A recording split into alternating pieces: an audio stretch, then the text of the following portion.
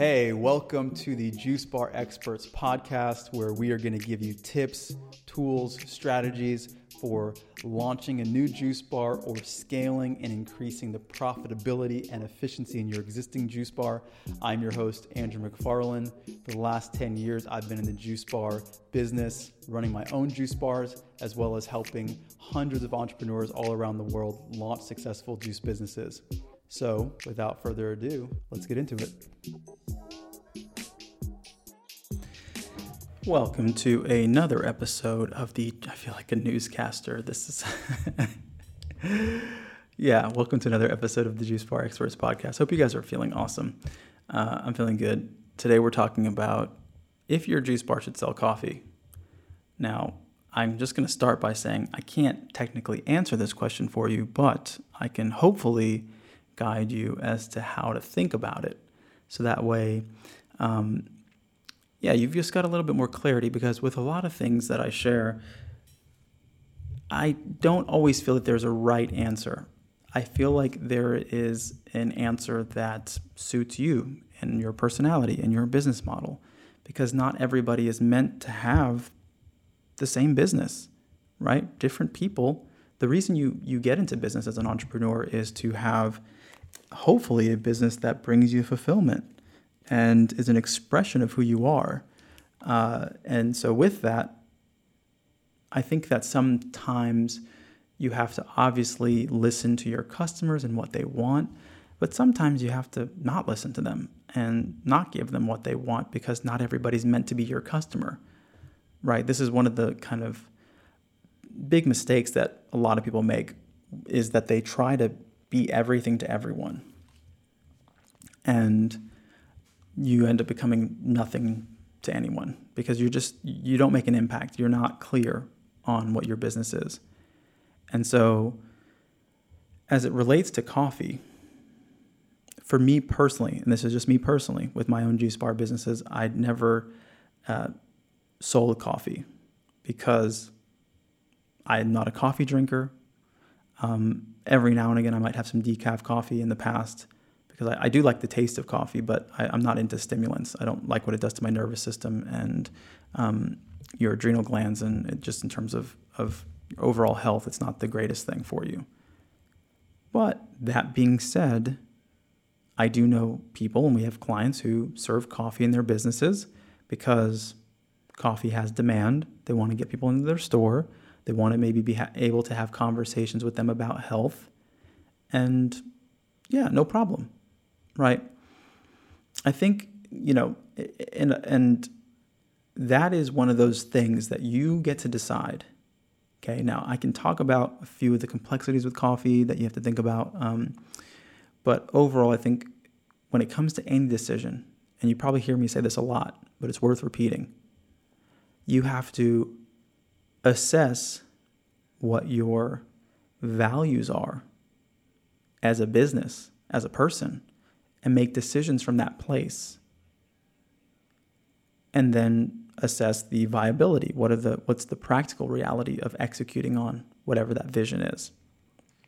Because philosophically, I love the idea of getting people into your store, and maybe they came for a coffee and eventually they start consuming things that are healthier. I mean, that's great if one could execute on that. I don't know the reality of that taking place, because I haven't experienced it. So I'm kind of neutral on that thought process.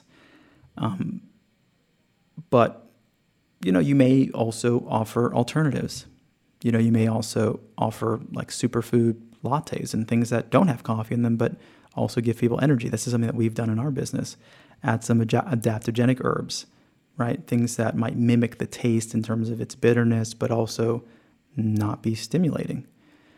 Or you might add these adaptogenic herbs to coffee, right? There's many ways to approach it, and you get to decide.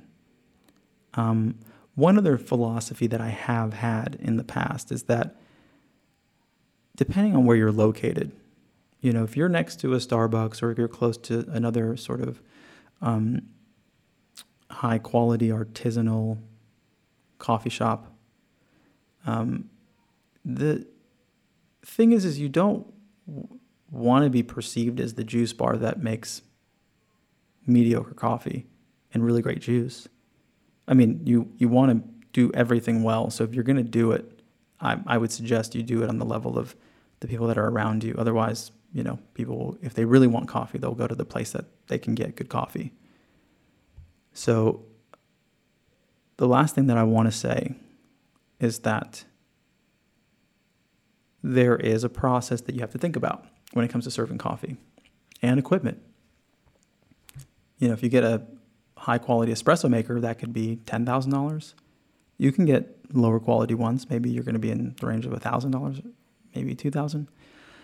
But, just for your budget, think about that. And then also when it comes to training people and staffing, minimum number of employees needed. The more services and products that you offer, the more complicated your operations are. So I say that to maybe let you know that maybe if you do want to think about offering coffee, maybe you don't do it day one. You might do it day one. That's okay too. But you might not, right? That's up to you, considering these elements, right? My goal with this is to inform you and educate you so that you can make a healthy decision, no pun intended, or maybe pun intended. Take it as you wish. So I hope that helps when it comes to these kinds of decisions. I think, I'll say this in a different way because this is sort of similar to the point that I made earlier, but one thing that I see a lot of times with business owners and new business owners in particular is that oftentimes they are looking from the outside in, right? They're looking for someone else to tell them what to do, what's right. They end up creating businesses that are just like the juice bar down the street because it's safe and because they've seen it work. And so they're like, okay, well, that juice bar is doing this. Let's just do that because that works. And while I understand that approach, and it's not to say that it's totally wrong, but a lot of times it just lacks maturity. It's sort of like when you're coming of age as a human being, right? When you're young and you don't know who you are, you just try to fit in and you try to do what everyone else is doing. And a lot of business owners create businesses that way. But then as you mature, you start thinking, I actually want to do something that nobody's ever done before, right? And those are the businesses that really thrive, right? Just like individuals, those are the individuals that people really gravitate towards because they have a strong sense of self and an identity that is unique to themselves and comes from their core and their values. And so you want to create a business that way, right? People will feel it. People will know.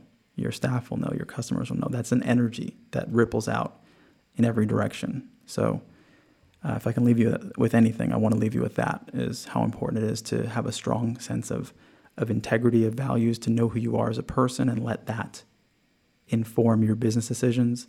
And don't look to the outside world always. Look for advice, be mindful, be open, but don't try to formulate your identity or your decisions from the external too much, because you'll lose yourself and you'll always be confused and you'll never be sure if you're making the right choice or not. And it's just, that's an anxious state of existence. All right. I hope this has been helpful. If you guys need help with any aspect of your business, you can reach me personally at andrew@startajuicebar.com. Would be happy to help. Until next time, wishing you guys a lot of success. Hope you're happy. Hope you're healthy. Talk soon.